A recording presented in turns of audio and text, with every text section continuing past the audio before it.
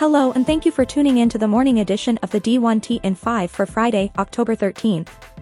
Let's jump into this morning's top stories. Kansas men's basketball head coach Bill Self and IRP investigators agreed that if Self sat out the 2022 NCAA tournament, KU could move past the 5 Level 1 charges it was facing, the KU hearings publisher Mike Vernon reports, noting that agreement was ultimately denied, and adding, in the normal world, this is called a settlement. But this is the NCAA's world. The decision to accept the agreement wasn't up to the independent experts. Instead, the decision was the Independent Oversight Committee's, which opted to deny the settlement behind closed doors, and points out that 2 of the 4 Oversight Committee members also happened to serve as respective chair and vice chair of the Division I Board of Directors.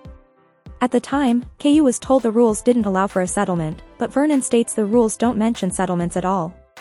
It was left open to interpretation.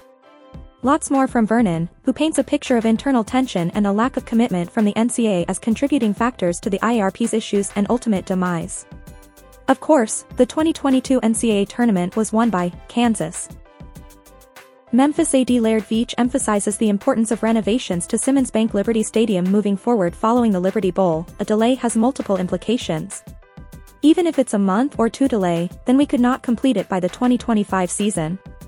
Veach also explained the Tigers want to avoid an either-or scenario with the Memphis Grizzlies and FedEx Forum.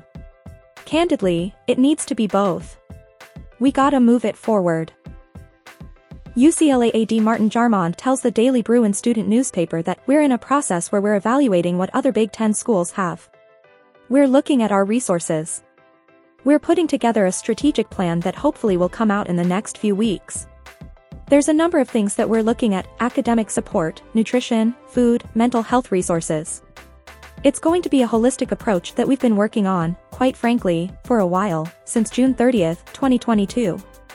So hopefully, you'll be able to see that in a few weeks' time. Hopefully, we can get it done and completed by the end of October, and that's going to be exciting because that's going to chart the course for UCLA athletics for the next 5 years and beyond. Jarmond also says the Bruins aren't focused on adding any sports at the moment. We're always looking at the landscape. You're looking at the Big Ten to see what sports they sponsor and if it makes sense, and then you're also looking at California high school and youth sports participation. So, we're tracking on both of those. The ACC didn't get as much of a basketball lift from this wave of expansion as its rivals did, according to ESPN's John Gassaway, who observes that over the past 5 seasons, Stanford, Cal and SMU recorded an average adjusted efficiency margin of plus 5.58. That's a good deal weaker than what we see from soon-to-be newcomers to the Big Ten, the Big 12 and the SEC. Gassaway also points out the trio collectively has not won an NCAA tournament game since 2014, while Cal and SMU rank near the bottom of the nation's current or soon-to-be major conference programs in terms of performance over the past 5 seasons. For that matter, current ACC members like Boston College, Wake Forest, Pitt and Georgia Tech are in much the same statistical boat.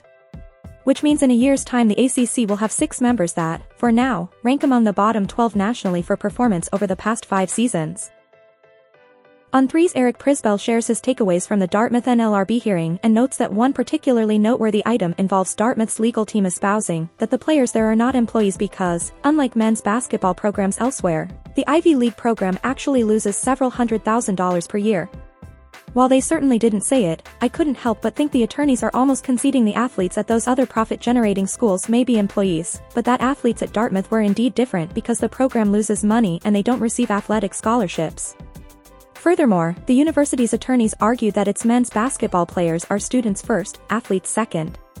Blurring that line, though, was student-athlete Cade Haskins explaining that when practice conflicts with a class, he goes to class, however, when a game conflicts with a class, he goes to the game. USF Associate AD of HR Domenica Jones joins James Moore's News and Brews Sports Biz podcast to discuss how the proposed Department of Labor increase in minimum salary thresholds could create a domino effect throughout entire athletic departments. The biggest issue for us is the compression piece. Because now we are going to have entry-level positions that are being pushed up against employees that are more experienced making similar salaries. Then those employees, should we choose to move them up, are going to be an added cost and that puts them close to their supervisors, maybe even over their supervisors in salary. And then we're capped in some areas. We have employees who are at the highest part of their range such as supervisors making as much as they can, also maybe the most in our conference. So now we're taking into consideration other universities in the American Athletic Conference and if we are going to be at the top of those salary ranges. James Moore, president of HR Solutions Julie Nisley adds, don't do anything yet. Do your analysis, know what you're getting into, put a plan in place, and then hold on, because it is a proposal. In 2016, at the very last second, a similar proposal got blocked by a court in Texas, and a lot of organizations had already put their plans in place. Certainly be prepared, but wait and see what the final version is going to be and when it is going to be effective. Thank you for tuning in to the morning edition of the D1.ticker for Friday, October 13th.